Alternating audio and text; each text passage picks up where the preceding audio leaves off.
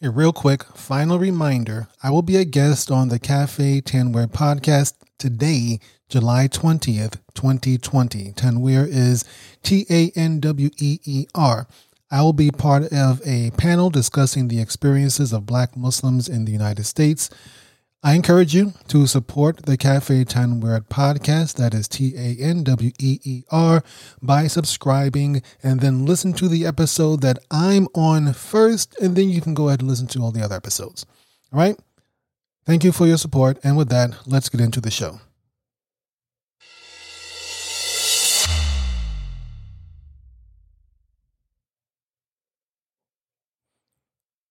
Assalamu alaikum. Welcome back to Season 5 of the Islamic History Podcast. I'm your host, Muttaqi Ismail. In this series, we are discussing the events of World War I that led to the partition of the Ottoman Empire. This is episode 526, Influenza and Damascus. Before we get into the episode, let's do a brief recap of where we are so far. Following the revelation of the Zimmerman telegram, the United States declares war on Germany on April 2, 1917. In March 1918, Russia signs a peace treaty with the Central Powers. A few weeks later, Germany transfers millions of soldiers to the Western Front and launches its spring offensive. Meanwhile, in the Middle East, the Ottomans continue to lose ground against the British. Despite losing Palestine, the Ottomans defeat 2 British attacks on Amman in Transjordan. And with that, let's begin our discussion of the fall of Damascus. In December 1914, Enver Pasha led a force of nearly 100,000 Ottoman troops into the Caucasus region to face the Russians. Both German and Ottoman officers advised against this plan. They warned Enver that his troops were not prepared for winter warfare. Furthermore, they added, the Russian position at Sarikamish was well defended and not strategically vital. Enver Pasha ignored their advice and went ahead with his plans. A month later, the Ottomans retreated from Sarikamish, having lost nearly 80% of their men. Most of the deaths suffered at Sarikamish were due to the harsh conditions. The temperatures in the Caucasus Mountains often drop to 30 degrees below zero. The snow-covered roads confused many troops who wandered for days in dizzying white blindness before dropping from exhaustion and cold. Those that survived were so malnourished and weakened from the ordeal, they were no match for the well-rested Russians. We discussed the Battle of Sarikamish in episode 7 of this series. We mentioned how this defeat crippled the Ottoman army, which never really recovered. And we discussed how this made it nearly impossible for the Ottomans to match the much stronger Allied forces. But we did not say much about the biological impact of the Battle of Sarikamish. The soldiers of the Ottoman Third Army spent nearly a month in Sarikamish, underfed, in cold, cramped conditions. Ottoman supply lines, such as they were broken, and the troops had to forage for food and drink fetid water. This led to intestinal and respiratory issues such as sneezing, coughing, vomiting, and diarrhea. After spending several weeks in this cesspool of diseased bodily fluids, the Ottomans retreated to their bases in eastern Anatolia, where typhoid fever quickly spread from soldier to civilian and back again. The infected numbers skyrocketed, with nearly 1,000 people falling ill with typhoid fever every day in the town of Erzurum in eastern Anatolia. The hospitals were overwhelmed, and schools and mosques became makeshift infirmaries. As Eugene Rogan mentions in his book, the fall of the Ottomans, the Great War in the Middle East. The patients were densely packed into rooms with straw mattresses on the floor, making it impossible to isolate or quarantine those who were contagious.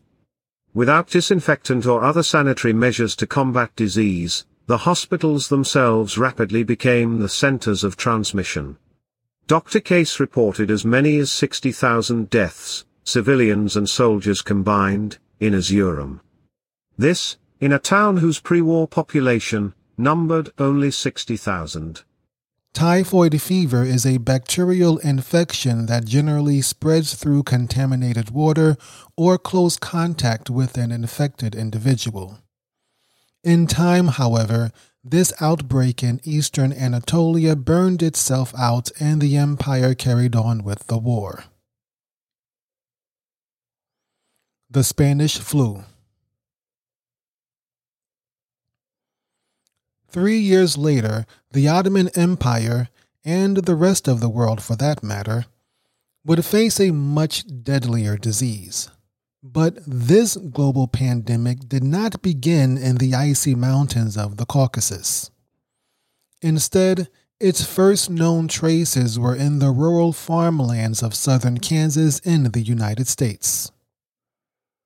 In early March 1918, Germany was preparing to launch Operation Kaiserschlacht, a last-ditch effort to win the war before American soldiers arrived.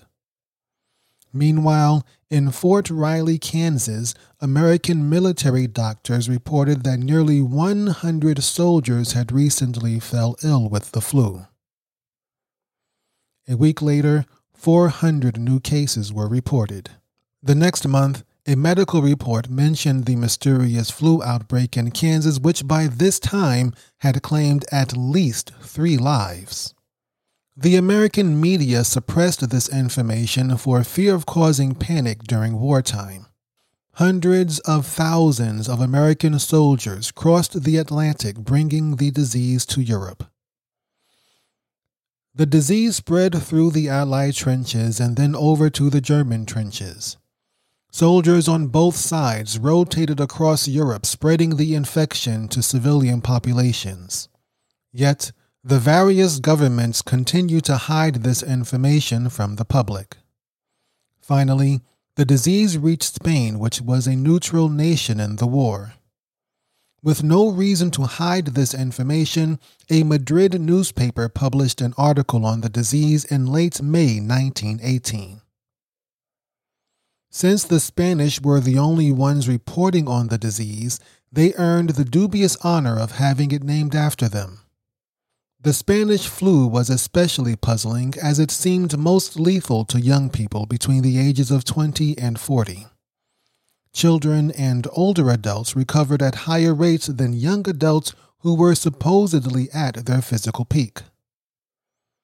According to one hypothesis, this physical peak might be the reason so many young people succumbed to the Spanish flu. A closer look at the effects this virus had on the body may provide more understanding. Please note that this is just a theory, and no one is certain why the Spanish flu was so deadly. Most influenza viruses humans encounter attack the upper respiratory system. Spanish flu was different in that it traveled deeper into the body before attaching to the lungs' alveoli. The virus multiplied within these cells until they burst, releasing thousands of viruses into the bloodstream. A young child's immune system was still developing, so its reaction to this infection was not as intense. An older person's immune system also was not as intense and did not react as swiftly. But the well-developed immune system of a young adult responded rapidly and intensely. As the body went into overdrive to fight off the infection, it also produced molecules and enzymes that eroded the lungs' capillaries. When these weakened capillaries burst, they filled the lung tissue with fluids. The lungs tried to heal this damaged tissue, locking the fluid into airtight pockets and preventing the proper exchange of oxygen. The victim ultimately drowned in his own fluids. Spanish flu in the Ottoman Empire. By July 1918, the Spanish flu had arrived in Istanbul. At first, the government and the media downplayed the seriousness of the disease. They likened it to normal influenza, suggesting infected people would recover with a little rest. However, that attitude changed within a few weeks. By August 1918, reports were coming in of thousands of German soldiers dying from Spanish flu. The empire acknowledged the seriousness of the disease and provided guidelines to prevent its spread.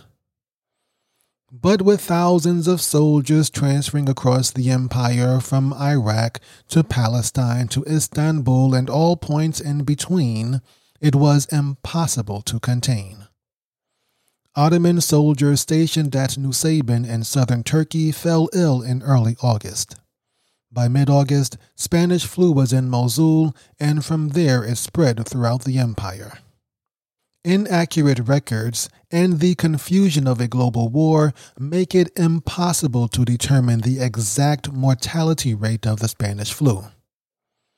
In the Ottoman Empire, some reports suggest a mortality rate of 3.5% compared to a global rate of 2.5%.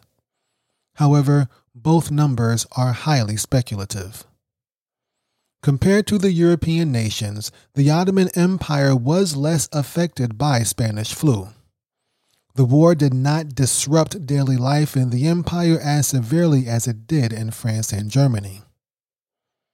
The one place the disease was particularly lethal was in Medina.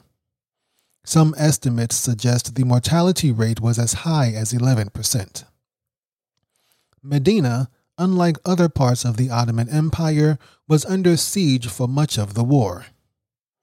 As mentioned in episode 18, the Arab Revolt began in June 1916. Mecca, Ta'if, Jeddah, and most of the Arabian Red Sea coast quickly fell to the combined forces of Sharif Hussein and Great Britain. Medina was the one exception. The Ottoman garrison in Medina, led by General Fakhreddin Pasha, was the one city to withstand British and rebel attacks. Unable to break Medina's defenses, the British and Arab rebels put the city under a 2-year siege. Once Spanish flu entered the city, it quickly spread amongst the garrison soldiers. The siege made it difficult to transfer sick soldiers out of Medina, allowing the flu to circulate even further. Even General Fakhreddin fell victim to the flu, though he did recover. Just like other parts of the world, the Ottoman Empire suffered from waves of infection. The first wave to hit Istanbul in the summer of 1918 was not that severe, but subsequent waves were more deadly.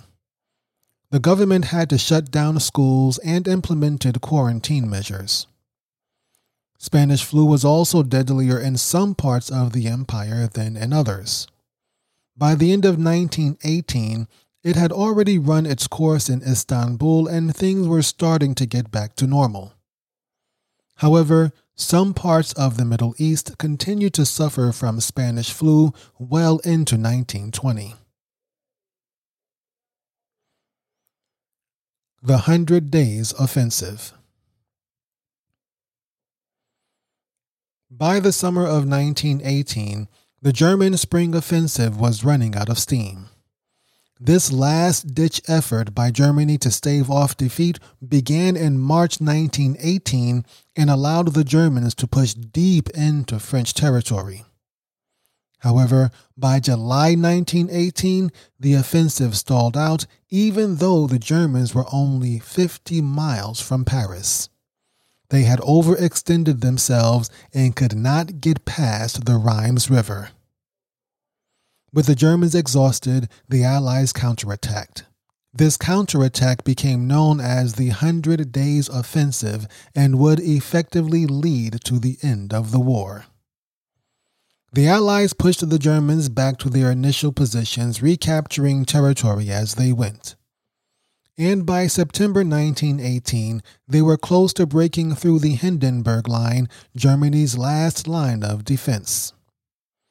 It was obvious that Germany could not win this war. They were outnumbered by the British, the French, and their massive colonial holdings. American troops had now arrived on the front lines, and Germany was practically fighting against the entire world. Cuba, Panama, Liberia, China, and Brazil had all followed the United States in declaring war on Germany in 1917. As the tide turned irreversibly in the Allies' favor, more countries followed suit. Guatemala declared war on Germany in April 1918, Nicaragua and Costa Rica in May 1918, then Haiti and Honduras in July 1918. German troop morale was low. Austria-Hungary was falling apart and barely able to contribute to the war, and the Ottoman Empire was being swallowed up by the British. The fall of Amman. Unsuccessful in his two previous attempts to capture Amman in Transjordan, General Allenby decided to complete the conquest of Palestine north of Jerusalem. To disguise his true intentions, he fooled the German commanders of the Ottoman forces into thinking he was going to the interior of Palestine around the Judean hills. Pretending to orchestrate massive troop movements, the British built large, empty barracks and erected rows of empty tents near eastern Palestine. The Germans and Ottomans responded accordingly, shifting most of their defenses east to the Judean hills about 20 miles north of Jerusalem. The Ottoman forces in Palestine were already outnumbered by the combined British, French, and Indian troops. Falling for Allenby's ruse in the east further weakened their defenses in the west, making the outcome inevitable. To further confuse the Ottomans, Prince Faisal's Arab revolt troops cut off communications and supplies between Syria and Jordan. They attacked telephone and telegraph lines. They destroyed the rail line connecting Amman to southern Syria, and they destroyed Ottoman supply depots. On September 9, 1918, the British launched an overwhelming nighttime assault on the North Palestine coastline. After nearly 4 years of war, the British had finally mastered the effective use of air power. With most of the Ottoman and German planes grounded for the night, British planes swooped in and destroyed them. From there, the British planes sought out and destroyed the remaining Ottoman telephone lines. Unable to communicate and coordinate their moves, the Ottoman command structure fell into disarray. The British Navy and Air Force bombarded Ottoman defenses near the coastline. Then Allied troops stormed the beaches, clearing out the remaining Ottoman soldiers. While the majority of the British infantry pushed east towards the Judean hills, several units broke off and headed north to protect their flank. Ottoman defenses in the Judean hills were strongest since Allenby's ruse led them to expect an Allied assault in the region. Nonetheless, they were still outnumbered by the Allied forces approaching from the Palestinian coast. Just like on the coast, the British successfully used a combination of arms to dismantle the Ottoman defenses. Over the next 2 days, they pounded the Ottomans with heavy artillery supported by aerial bombardment. Meanwhile, British forces in the east who had taken part in Allenby's ruse linked up with units from the British Jewish Legion. Together, they captured the crossings to the River Jordan, preventing the Ottoman forces in the Judean hills from retreating to Amman. Those that tried were bombed by British warplanes. When the Ottoman troops tried to hunker down for cover, the warplanes swooped back around and raked them with machine gun fire. The situation in the Judean hills was hopeless. Outgunned, outmaneuvered, and outmanned, most of the surviving Ottoman troops surrendered on September 2, 1918. Over 25,000 Ottoman soldiers were taken prisoner. The British forces in northern Palestine faced some Ottoman resistance in the Esdraelon plain, about 6 miles south of Nazareth. Once they were cleared out, the British moved on to capture Haifa and Acre along the coast before turning east towards Nazareth. By September 23rd, most of northern Palestine was under British control. But the British were not done yet. They crossed the River Jordan and poured into the Moab hills west of Amman, driving off the Ottoman defenders. The British finally captured Amman on September 25, 1918, taking another 20,000 prisoners along the way. The fall of Damascus. The Ottomans, completely routed in Palestine and Transjordan, were now in full retreat. But the British were right behind them, capturing thousands as they swept through southern Syria and the Golan Heights. As they closed in on Damascus, the Allied forces were joined by Prince Faisal, T.E. Lawrence, and the troops from the Arab Revolt. The Ottomans and Germans were already abandoning Damascus and fleeing north towards Homs. A few remained behind to guard the retreat, but it was clear the British weren't going to face much resistance. By September 29, 1918, Damascus was abandoned, and it was just a matter of who would claim the victory. And now, the ironies of wartime politics became reality. According to the Sykes-Picot Agreement, France would take control of Syria and Damascus. However, for appearance's sake, General Allenby wanted Prince Faisal to officially conquer Damascus. Damascus was a large, cosmopolitan metropolis with many different religious and ethnic groups. But the single largest group were Sunni Arabs. General Allenby was concerned how they might perceive a European Christian army occupying this great ancient city. Essentially, the British would have to pretend Prince Faisal, who was still several days away, captured Damascus, then turn around and give it to the French. Prince Faisal finally arrived on October 3rd, and the British allowed him to enter the city as a conquering hero while the French grimly looked on. As we mentioned in the previous episode, Prince Faisal and his father Sharif Hussein in Mecca already knew about Sykes-Picot. They had known at least since November 1917 when the Bolsheviks exposed the deal. But they had never heard it officially from anyone in the British government. When Sharif Hussein demanded details, he was led to believe any European oversight would be minimal and short-term. Prince Faisal and his father were fine with this, as they expected the British to help them put their new government together. Besides, people make all sorts of promises during wartime, and Prince Faisal believed things might change once the fighting was done and it was time to negotiate.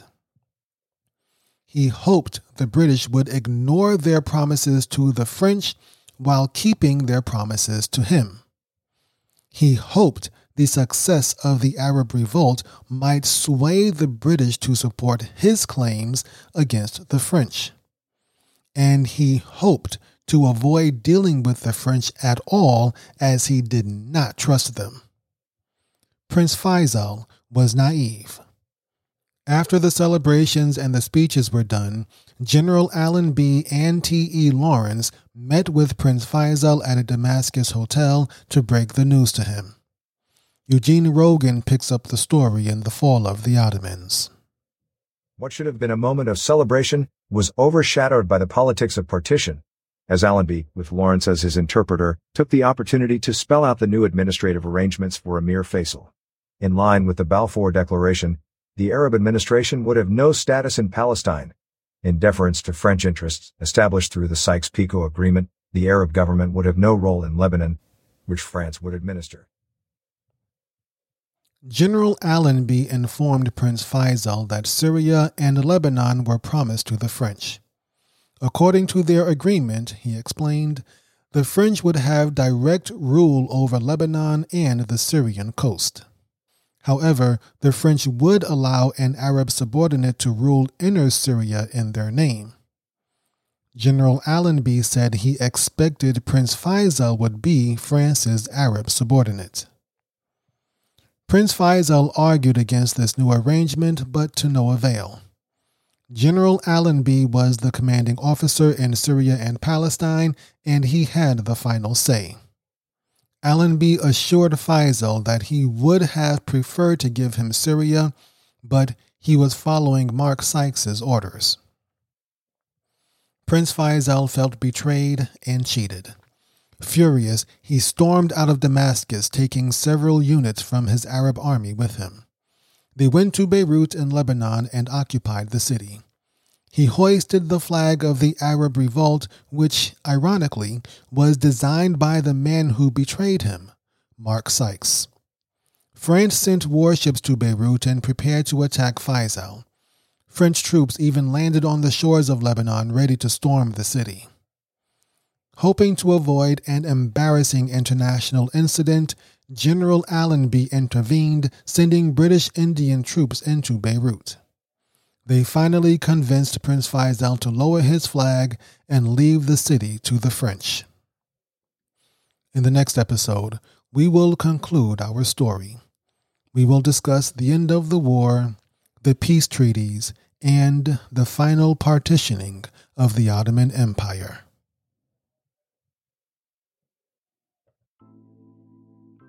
You've been listening to the Islamic History Podcast, and we hope you've enjoyed the show. Subscribe to us on Apple Podcasts, Stitcher, Spotify, Podbean, Google, or wherever you listen to podcasts. Visit IslamicHistoryPodcast.com/WWI to find other episodes in this series. To learn more about the life of the last messenger of God, subscribe to our other show, the Prophet Muhammad Podcast. If you enjoyed these podcasts, please leave a 5-star rating and review and share with your friends and family. The Islamic History Podcast is 100% listener supported. You can support our work and get access to exclusive content by becoming a patron at patreon.com/Islamic History. Stay tuned for a brief clip from one of these premium shows. Or to make a one-time donation, visit IslamicHistoryPodcast.com/donate.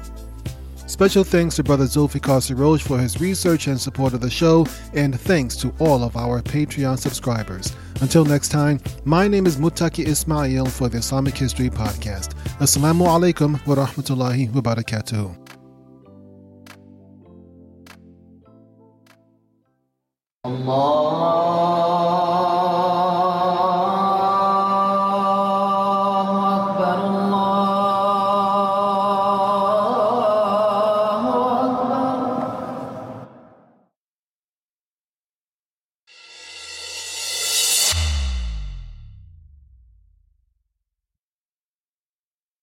Assalamu alaikum. Welcome back to Islamic History Exclusive. This is the podcast exclusively for Patreon subscribers of the Islamic History Podcast. And as a Patreon subscriber, you can help choose future episodes of the Islamic History Podcast. Just visit patreon.com/Islamic History to take part in this month's poll. In this series, we are going over the life of Salahuddin al-Ayyubi, known to the West as Saladin. In today's episode, we'll be discussing the early years of Salahuddin's role as Vizier of Egypt. But before we get into that, let's begin with a recap of where we are so far. In 1164, Shirkuh ibn Shadi led a Syrian army into Egypt to restore the deposed Fatimid vizier to power. Friction developed between Shirkuh and the vizier when he refused to leave Egypt. The vizier called on the Franks for assistance, which forced Shirkuh to back down. After a second failed Syrian invasion, Egypt became a protectorate of the Kingdom of Jerusalem. 2 years later, the Franks invaded Egypt and the vizier called on Syria for help. Sykes-Picot led another army into Egypt, forced the Franks to retreat, and executed the vizier. Sykes-Picot became the new vizier of Egypt, but died suddenly after only 2 months. His nephew, Yusuf ibn Ayyub, was chosen to replace him in January 1169. And with that, let's take a look at how Salahuddin became master of Egypt. Yusuf ibn Ayyub was born in Tikrit, Iraq in 532 AH. This roughly corresponds to late 1138 CE. At the time he was born, Jerusalem had been in Frankish hands for 37 years. Yusuf was only an infant when his family fled from Tikrit to join Imaduddin Zengi in Aleppo. And he was 16 years old when Nur-ad-Din conquered Damascus and his father became the city's governor. Not much is known about Yusuf's early life, but he belonged to a wealthy and influential family, so he would have had a good education and enjoyed all the comforts of life. Yusuf ibn Ayyub excelled at Arabic poetry, genealogy, and history. And like most young Muslim nobles of the time, he was well-rounded in Islamic studies. Yusuf ibn Ayyub also received extensive military training. He joined the army of Damascus at the age of 14 before shifting over to Nur-ad-Din's army 2 years later. He was known to be an excellent horseman and well acquainted with the various equestrian breeds.